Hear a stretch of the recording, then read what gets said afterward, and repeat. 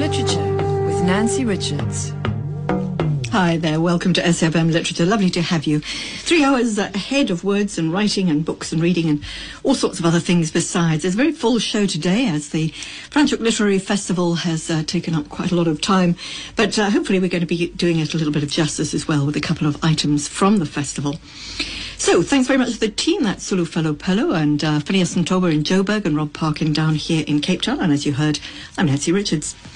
So, let me tell you what we've got on the lineup for today. So, first up, we're starting Sheena Duncan, the late Sheena Duncan, who for so many years, you will remember, was the face of the Black Sash that celebrates 60 years in a few days' time, I think on Tuesday. Going to be talking to Anne-Marie Hendrikz, who's the author of what's been described by Mary Burton as a rich and honest portrayal which demonstrates the power of dedicated resistance to injustice.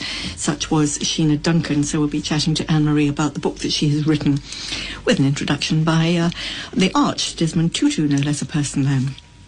Our book club feature today, our member is Ghanaian German-born author. She's Mamle Kabu.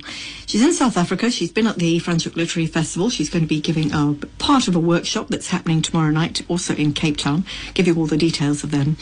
But she'll be talking about books in her life, the books that she writes, and all the sort of things that you might expect. So look forward to hearing again what she has to say. Then, in text, we're going to be turning to poetry. We were to have spoken to Patricia Schornstein, who's lost her voice, which is not a good thing for a performance poet. So better soon, Patricia. Instead, though, we're going to be talking to a couple of the poets who featured at the Franschhoek Literary Festival. We're going to be talking to Thabo Jijana as well as Adrian van Wyk and hearing a little bit about their feelings on, the impact that poetry has had on them and their work, and also the difference between poetry performed and poetry published. It's an ongoing debate, that one. Then after the news at 2 o'clock, our book 2 is called Birthmark. It's by Stephen Klingman. Stephen's going to be coming into our Cape Town studio. And Birthmark is his memoir.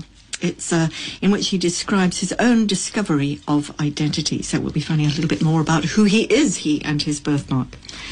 Bookshelf today, well, in fact, we have no reader giving us a recommended title because instead we're going to be hearing some very important titles from Ben Williams of the Sunday Times. And last night at the festival, the Franschhoek Literary Festival, they announced the shortlist for the Barry Ronga Fiction Prize and the Alan Payton Award. So look forward to hearing what those titles are. Our story feature is in fact a story. It's the story of Anna P. as told by herself. And that's by Penny Bussetto, who is the winner of the European Union Literary Award, who was also on the long list for the Sunday Times Literary Award. So bumped into her very briefly last night. Look forward to hearing more about the rather haunting story, a lot to do with memory and lack thereof, of Anna P. That's our story feature. Then at 3 o'clock, Roger Webster will be giving us another tale. I'm not sure what he's going to be chatting about, but rest assured, he will have one for us. And then in our back page feature, 50 ways to innovate. Well, you might be wondering what on earth that means.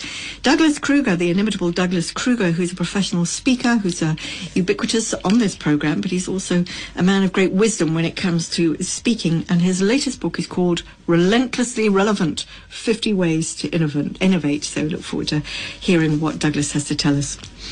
And then to close the Sunday play, as always. So that's what we've got lined up. If you want to give us a call at any stage, you're welcome. 0891 104 207 is the number to call in Joburg. 0891 104 207.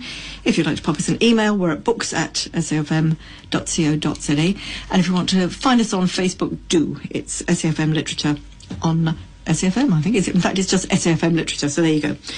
Whew, that's all the housekeeping, so hopefully you will stay with us for as much as you possibly can of the next 3 hours. All sorts of interesting stuff. Stay tuned.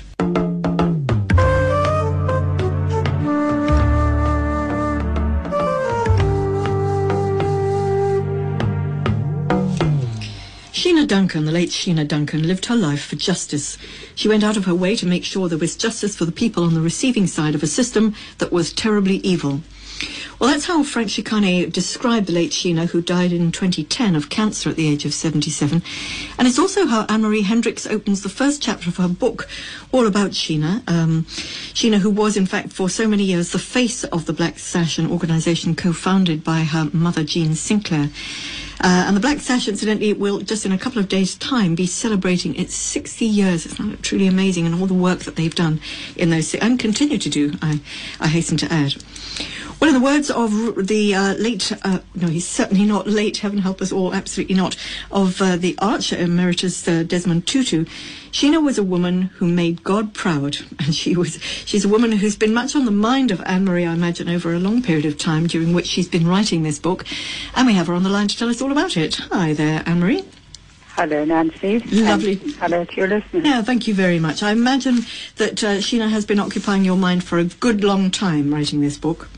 Definitely, yes. She was also very much part of my life before I wrote her book, but she's been a great part of my life for the last 3.5+ years. She was a great part of your life because you were involved. Just give us the explanation. Well, I was a member of the Black Sash, and I was also very fortunate for some period to be employed by the Black Sash, first as a rural field worker and then in the advice offices, and ultimately as the national coordinator of the advice officers, which role I actually took over from Sheena, with the small difference that I got paid for it. And Sheena did her 30 years of service to the Black Sash on a totally voluntary basis without a cent of payment. Wow, so we had a close association as workers, you might say, except I was in Cape Town and she was in Johannesburg. But our work overlapped a lot. Yeah.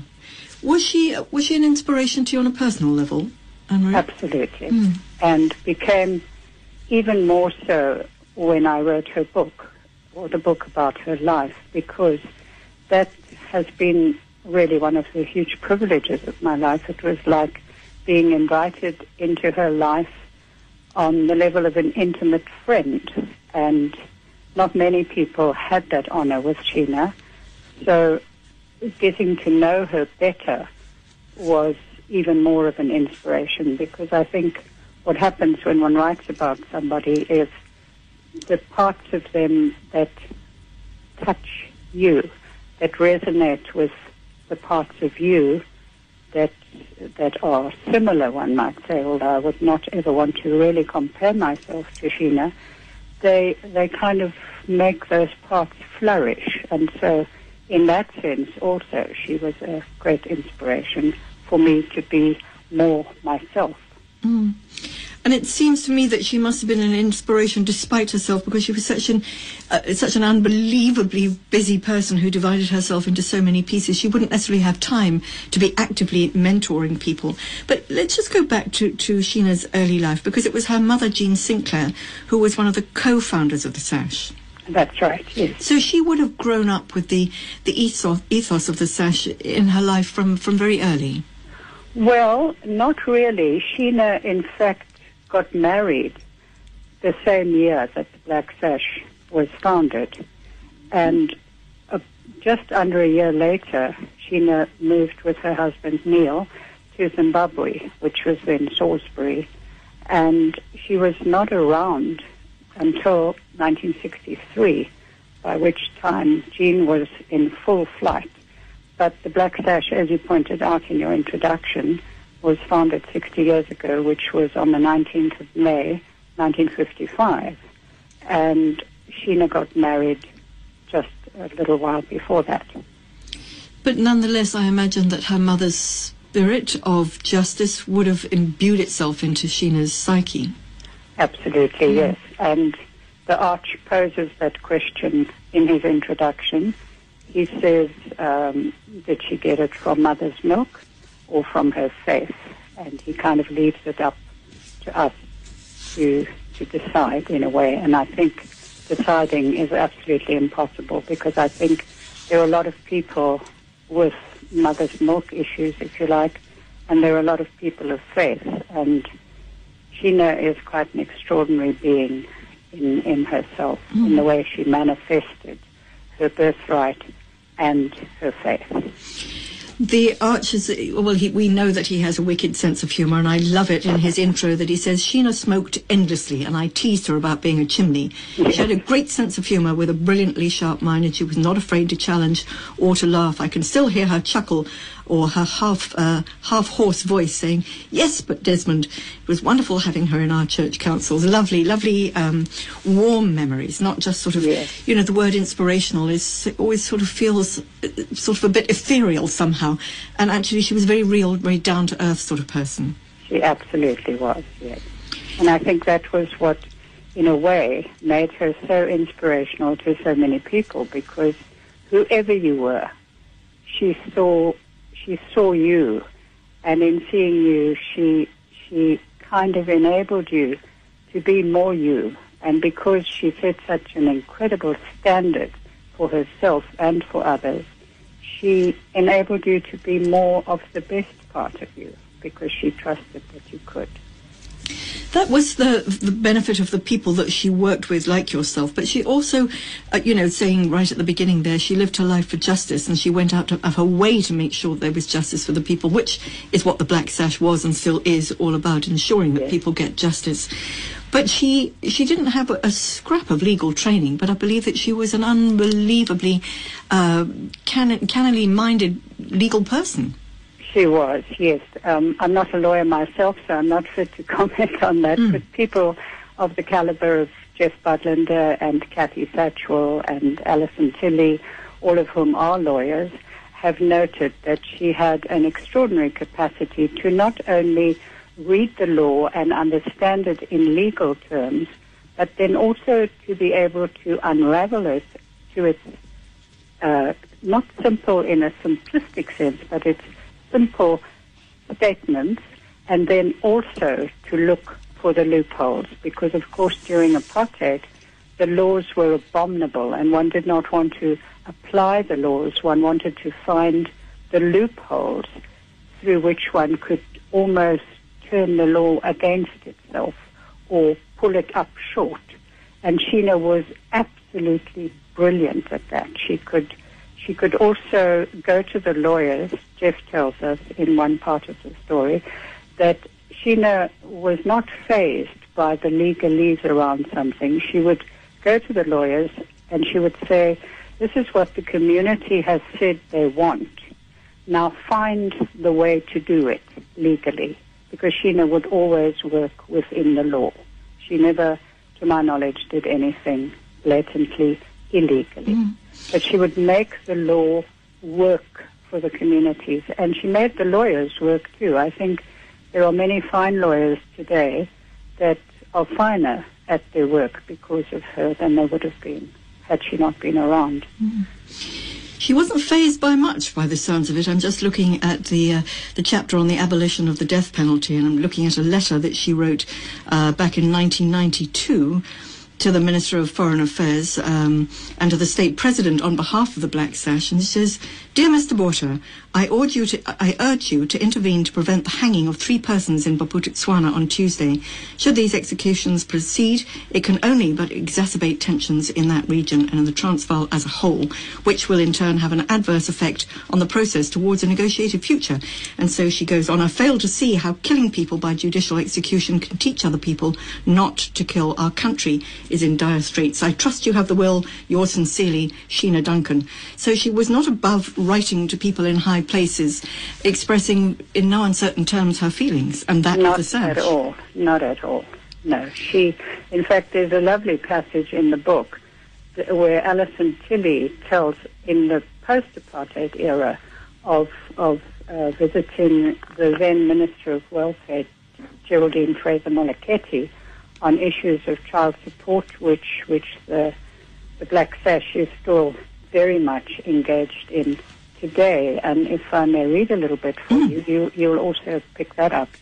Alison tells a story of how Sheena really used to grill her about the issues within a law.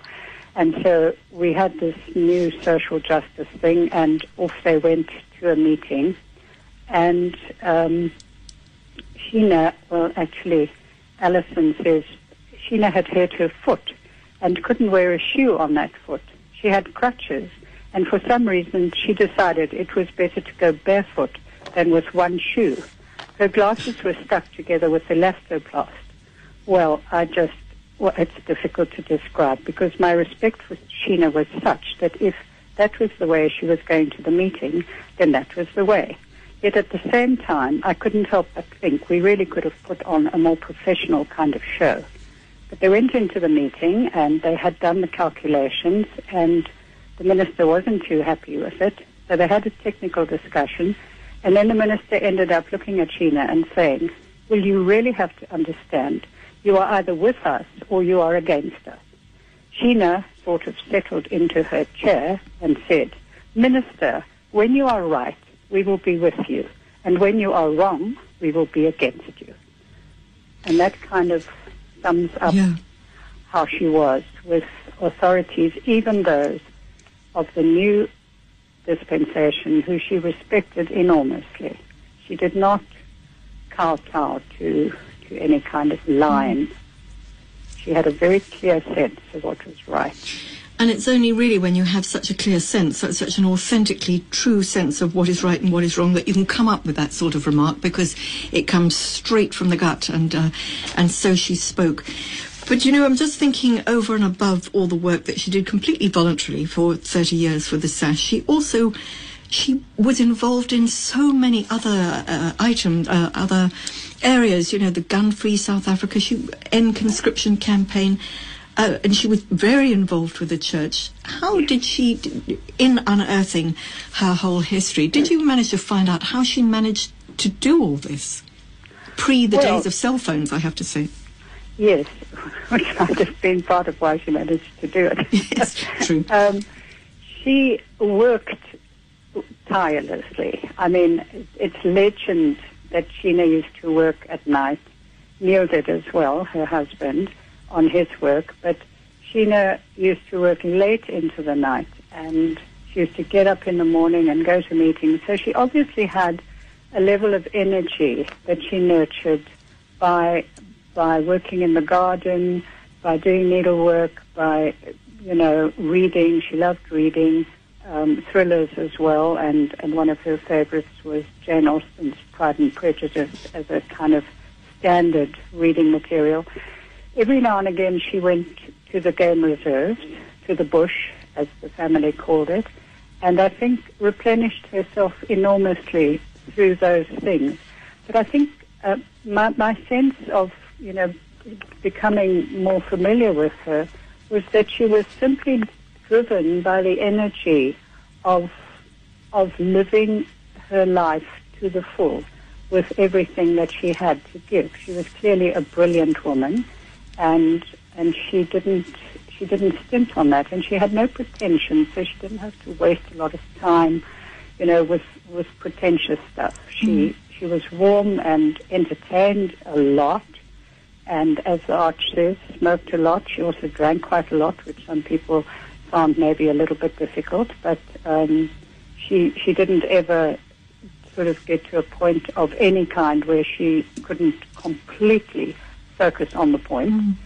And I think, in a way, that's what's inspirational about her. If one lives one's life fully, if one inhabits one's full self, it almost generates more self. It almost generates more energy. And she was such an example of that.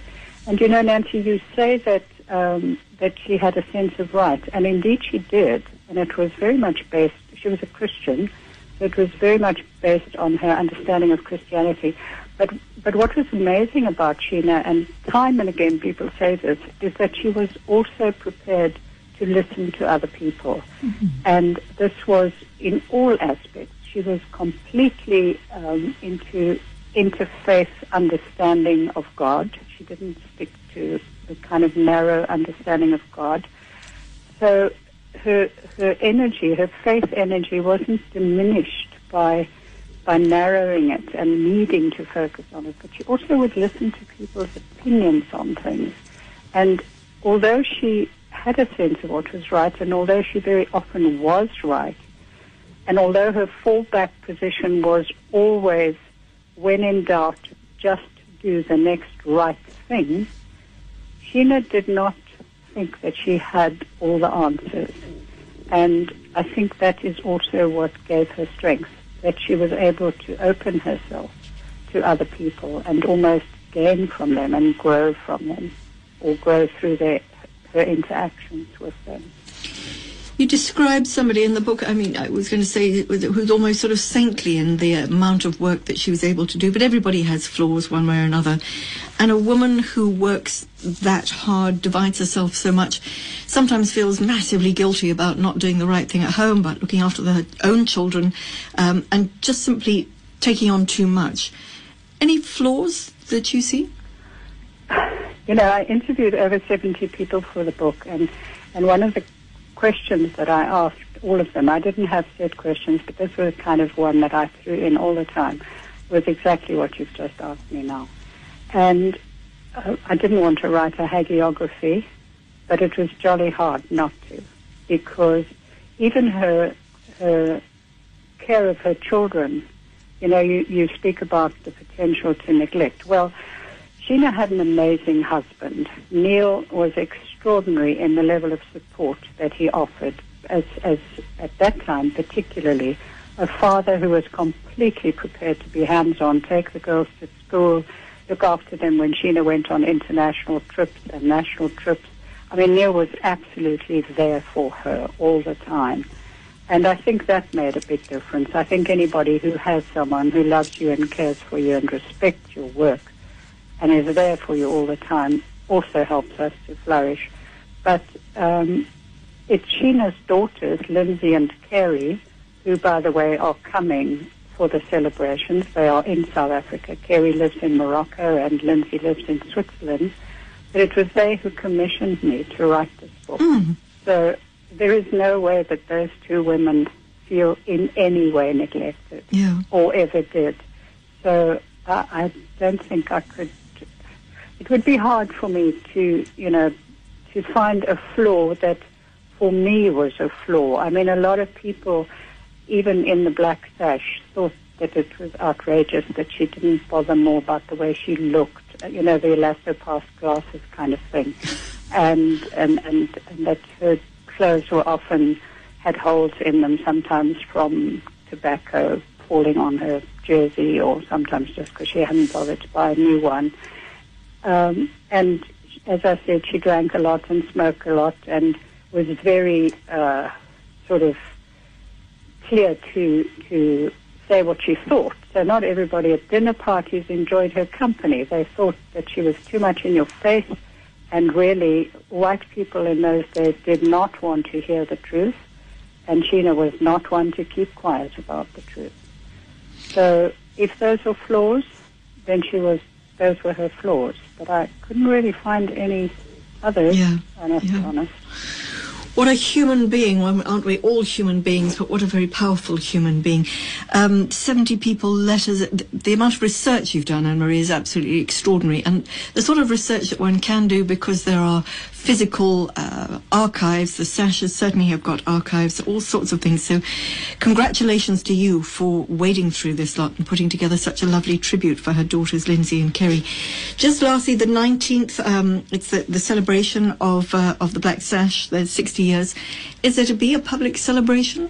Yes, there is. It's at 6 Spin Street in Cape Town at 5:30. And if anyone would like to come, they should just, they must RSVP, but no, I'm not quite sure. I can't tell you her address offhand. And then for those in Johannesburg, for your listeners, there is one on the 23rd, on Saturday the 23rd in the morning at the Women's Jail Atrium on Constitution Hill. Okay. And we are having a bit of a colloquium discussion there. Yeah. And people are welcome. Well, I feel quite sure that if anybody would like to know more or be part of it, they probably will know how to get there. Otherwise, if they check the Black Sash website, I would imagine all the information will be there. I imagine it won't be difficult to find out. Probably, yes. Anne-Marie, blessings. Well done. Thank you very much. And now you can rest. Your work on Sheena is done. I imagine it's been quite time-consuming. But thanks very much for your time. Thank you. You take care. Be well. Bye. Sheena Duncan by Anne-Marie Hendrikz there, and what a book indeed. And if you would like to know more, I feel quite sure it's published incidentally by Tiber Tree Press, but if you would like to know a little bit more about the Black Sash 60th anniversary celebrations happening on the 19th of May, do Google, and I feel quite sure you'll find all the information there. Stay with us.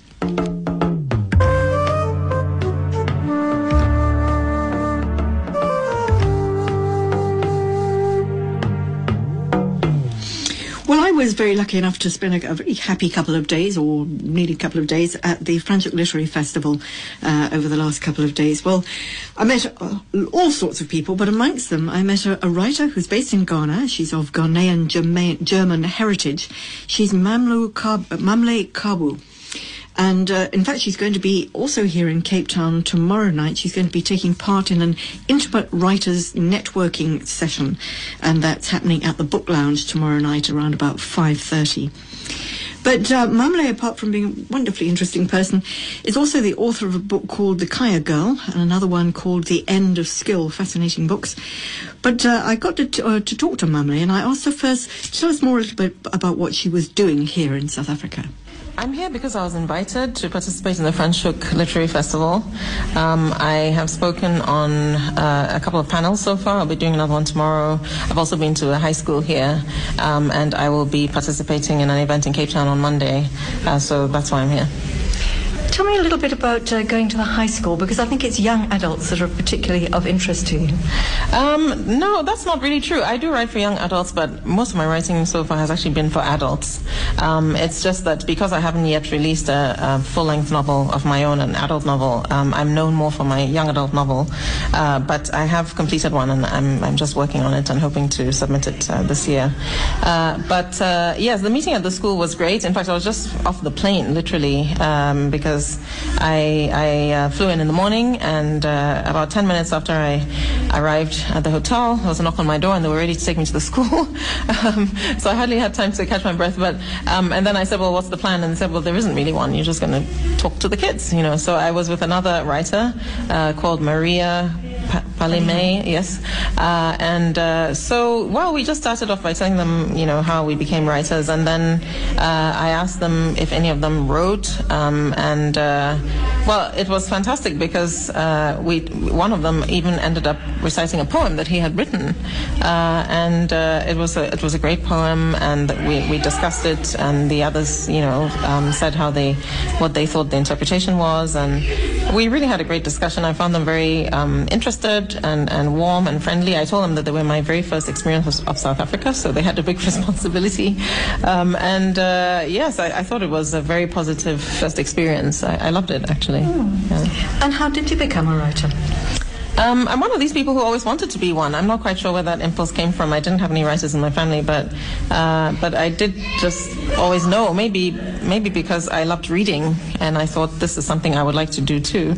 And I read a lot as a child. I read the children's literature that was available in Ghana at that time, which was almost all foreign. I read a lot of Enid Blyton because there was just so much Enid Blyton in West Africa at the time. I read Lucy Maud Montgomery. She's still my favorite childhood author, Anne of Green Gables. I read as much as I could get hold of, really. And I was not quite sure how to go about becoming a writer. It's not something that has a very clear-cut career path. But I was fortunate enough to meet a writer in my 20s, and she was very encouraging. She was an American writer, and she really encouraged me to write. But I was still very timid and fearful and insecure about it. And eventually, she started to send me calls for stories, and then I thought, okay, well, it's time to put the plan into action. And so I submitted for the calls that she sent me, and I ended up getting some short stories published, and that's how I started. Yeah. It's one thing to be a writer, it's another thing to have something about which to write. Coming from Ghana, what stories were you wanting to tell? I think one can tell a story about anything one feels passionate about, really. But in my particular case, I think perhaps being mixed race is one of the things that has stimulated a lot of thought processes for me, a lot of observations, and made me always have to see sort of both sides of things. So I think that's probably one of my major sources of inspiration. And then my work, I work in social development in Ghana. I've traveled very widely in the country because of that. I've conducted a lot of field work. I've really had a deep insight into all the social inequities and wealth divides and the cultural complexity of Ghana. Ghana is a very culturally complex country. It's wonderful in that respect. And there is endless inspiration, not just social issues, but cultural, so many really. And so, yeah, my inspiration just comes from everyday life and from my work and from my own background. Endless inspiration, endless possibilities, endless stories, and yet you were reading Anne of Green Gables and Enid Blyton. Well, at that time. Hard to believe. Well, it's not hard to believe. Yes. But does that mean that there are no children's books? And is this the gap in Ghana, and is this the gap that you're looking to fill? Well, I don't want to really reveal how old I am, but things have changed since then, thank God. So there is more homegrown literature available now for Ghanaian children, thank God, because I think it's... Like what? Well, for example, the Burt Award, which I won in 2011, is a prize which is endowed, well, by a Canadian, so we're not doing it all by ourselves. But it's for African writing. It's running in about 5 or 6 African countries, including Ghana, and so it's designed to stimulate homegrown writing. And there was a Macmillan Prize as well, which was running in Ghana for some time for children. That had the same effect. There's also the Golden Baobab Prize. That one is based on the continent. That's a purely African prize, so these prizes have stimulated a lot of homegrown writing for children, and there are also writers who are just finding their own voice and finding their own way to get their material out there. I suppose first prize really would be to have lots of readers rather than, I mean, prizes are wonderful because it's money, but it's the real prize would be to have people reading what you're writing. That's are people reading what you're writing? At the moment, And what have you written? Tell me something. I've written a young adult novel called The Kaya Girl. I've also written a story I wrote for the Golden Baobab Prize, which is not yet published. It's called Flying Through Water. And The Kaya Girl that is published, it hasn't had a very wide readership because I think generally the reading public is small in Ghana. Literacy rates are low overall, and also the reading culture is low. The practice of reading to children by parents on a regular basis is not so entrenched as it is in the West, and also the availability of books beyond the sort of middle class. Availability of books to children is limited. Children in poor schools get very little or no access to supplementary reading materials. All they have is their textbooks, and many of them would love to have supplementary reading materials. I know this from talking to them. They'll ask for storybooks, and so they don't get that chance to develop a love of literature early. So the picture is still not fantastic, but it has improved, and also there are some literary platforms that are encouraging writing among Ghanaian writers, and I'm involved in one of them, a Writers Project for Ghana. I was thinking about it when you were talking about your program. And the Writers Project is still a fairly young initiative, and we try to give writers a platform to share their work. We have a radio program, we have a monthly reading series, and also writers' workshops and book clubs. And it has attracted so many people who want to participate in the creative writing world. We have a lot of young writers coming to the fore this way. It's quite exciting, and people really wanting to participate in the workshops and the events. So there is more of a platform now than there used to be, but it's still there's still a long way to go. And are you going to be part of that long way? Do you see yourself as a mentor, or are you still a mentee? What do you feel your role is personally? I've always had to strike a balance between earning a living and being a writer, but I've enjoyed. There's nothing I love more than when somebody tells me about my book. It's just the most humbling experience. And I've interacted with some school children who have read my book, and they just own it, and I find that so awe-inspiring. It's like, I don't know, books take on a life for the reader that is entirely different to the way from what they are for the writer, because when you're the writer, you know it, and you've created it, so it can't surprise you. But also you just cannot. The characters cannot be for you the way they are for a reader, because for a reader they just live, and they can live for you too, but you know that you invested them with life, and it's just a different experience. So when somebody tells you about your book and the way that they experience the character and so on is just one of the most wonderful things, actually. So I think, yes, that's an effect that I would love to have more for children. And that would be by writing more and sharing, publishing and sharing my writing.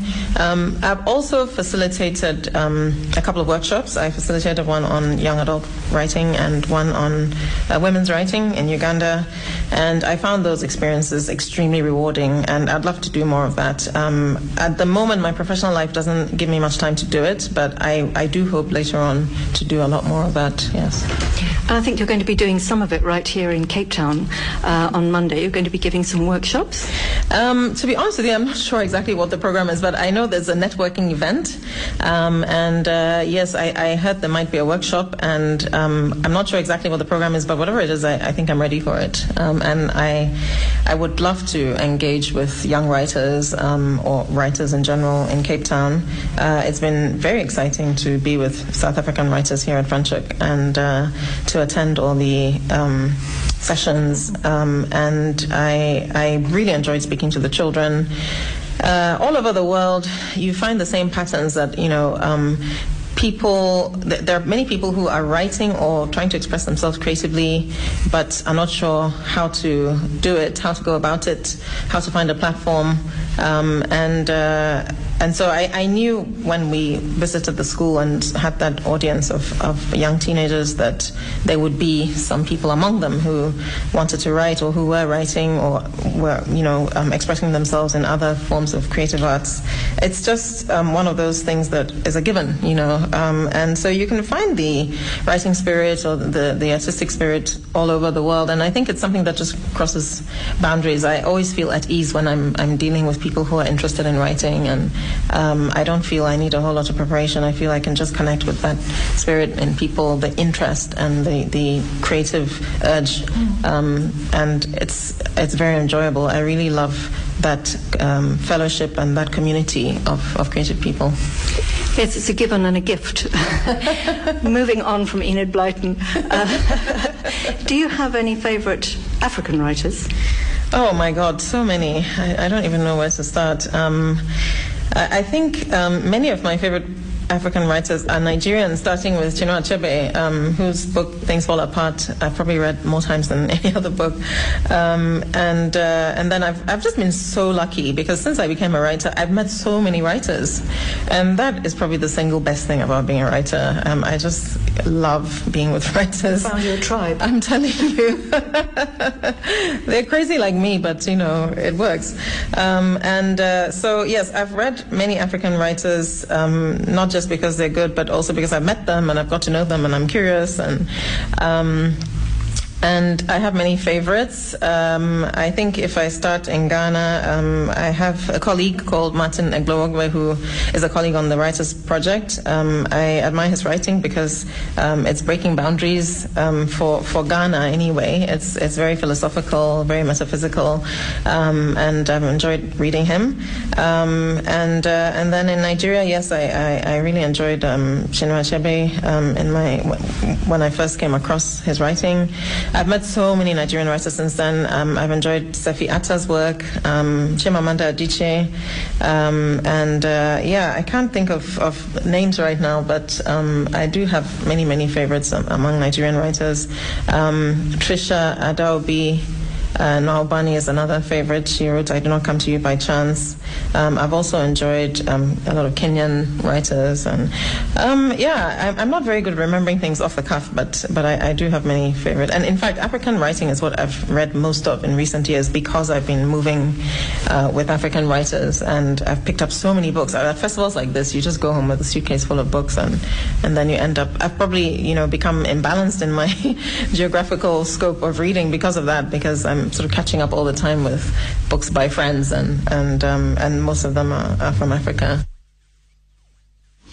Well, for one who professes not to have a good memory for names, she didn't half do badly. That was Mamle Kabu, Ghanaian German author, and she was at the Franschhoek Literary Festival. And if you are interested to know a little bit more about what she has to say, her books, incidentally, are called The Kaya Girl, I bought myself a copy, and The End of Skill. But she will be there at the Book Lounge tomorrow night. She's going to be part of the African Arts Institute, who warmly invite you to come along to an intimate writers networking session on Monday, the 18th of May at the Book Lounge. That's between 5:30 and 7:30. So if you'd like to meet Mamle in person, that would be the place to be.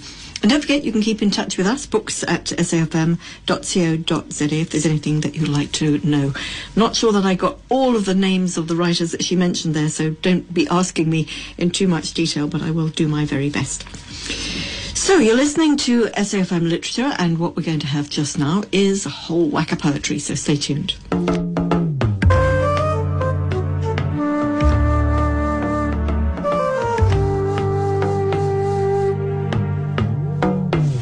Well, when I say a whole whack of poetry, we're going to give you as much as we possibly can. We were to have spoken to Pat Schornstein, who has recently published a great big fat pink book of poems called Heart of Africa, poems of love, loss and longing, but it's a shame she's lost her voice post the festival, so hopefully she'll be better soon. But the festival, Franschhoek Literary Festival, was awash with poetry. There was recitations, there were debates, there were panel discussions. It was really lovely, and it was all curated by Alexander Matthews of Aerodrome, the website. So, of the many poets that we could be speaking to, we have two. We're going to get Thabo Jijana in just a minute. He's a journalist, a poet and an author, going to be talking to us, as he was at the festival, about millennials, why they're writing poetry and what exactly it is that they're writing about. Whilst we wait for him, we do have on the line Adrian van Wyk, who is about whom I don't know a whole lot, but he's Adrian the Diff van Wyk, and he talked about the difference between performed and published poetry. So let's start with you, Adrian. Hi there. Good afternoon, Nancy. Thanks for having me. No, it's a pleasure. The Diff, tell me about the middle bit of your name. It's just Adrian Diff van Wyk. I'm the curator of the Hendrikz Poetry Sessions based in the English department of Stellenbosch University. So it's a poetry platform that concentrates and focuses all its attention on the beauties within the differences of different poetry. So our tagline is the Hendrikz Poetry Sessions, the place where the poetries meet. Okay, that's a very fertile spot where the poetries meet, because there's poetry and poetry, isn't there? What about you? What about you as a poet? Do you write a lot, and how long have you been writing? Well, I've been performing actively since the age of 17, and I've been writing since, I come from a family of writers, academic and various types of writing. So I've been writing actively since the age of 12, but converting that into performance since the age of 17. I can't help but drawing attention to your name. Any relation to Chris? Oh, no, not actually, but my father's name is Chris. Oh, okay. My father's name is Chris, and my mother, who's actually a big fan of your show, listening right now, is Shireen. So, no relation, but I'm sure the name has some power to the writing style at the moment. Absolutely. In fact, there was a wonderful tribute to Chris van Wyk at the festival. So, Adrian, I think that one of the panel discussions that you were on, I can't remember the exact title of it, but you were discussing the difference between poetries, as you call them, performed and published. For you, what's the diff? In the discussion yesterday we had at the festival, Alexander posed the question as to the differences between page and stage poetry, and actually just exploring what the differences is. But sometimes we, as writers and people enjoy reading poetry, we sometimes enhance the differences by trying to debate the page and stage this continuous debate that goes on, and it's actually all the same thing at the end of the day, and trying to find the divisions between them, there's no use in it, because at the end of the day it's all the same thing, and defining it the entire time and over defining it sometimes becomes this exclusive thing where poetry is with a capital P, but poetry has always been a platform for everyone to engage in. Yeah, you've got to give the academics something to get their teeth into, but I do hear you. But you say that there's really no difference, but when you're writing a piece of poetry, I'm assuming that you hear it in your head, and the way you're going to say it is very different from the way it gets written. I mean, you've been performing since the age of 17. When you're writing, are you hearing yourself say it? When I'm writing it, it's all about the message that I'm trying to construct, which I'm trying to speak about something that has moved me. So yesterday, the Newfield actually made a good point where that state of writing is in itself a performance. That state of writing it where you actually have to, where your brain has to work in a certain way in order to write this poem, that is a performance. Your body and your mind is going into a performative state. And sometimes just the poet reading their poems, and it could be in this monotone performance style, that is in itself a performance. So anything that is read out is inevitably a performance. Yeah, I suppose it depends with what sort of power you put it out. There was also at the festival, I think, where the exclusive books was, there was an open mic, and people were invited to go and do their stuff. And some people had more pull than others because some people had more power in their voice. We're talking of power. We got on the line, we've got Thabo Jijana with us. Are you with us now, Thabo? Yes, I am. Yes, hi. Welcome to the conversation. Thabo, journalist, poet and author. I was just about to say to Adrian, what is his message? What is it that he's writing about? But your conversation at the festival was all about millennials. Why are millennials writing poetry, and what is it that they're writing about? Let's start with the what is it that they're writing about. What are they writing about? Well, we had a pre-discussion about the word or the term millennials to begin with, and you were saying that it's hard enough to define what a born free is in South Africa. How do you define a millennial? It's the fact that I was born in 1988. Does that determine? Does that make me belong to a certain movement? So we're saying that millennial sounds to us as young poets as nothing more than a marketing gimmick, because it does not denote a political stance. It does not denote any sense of identity for us.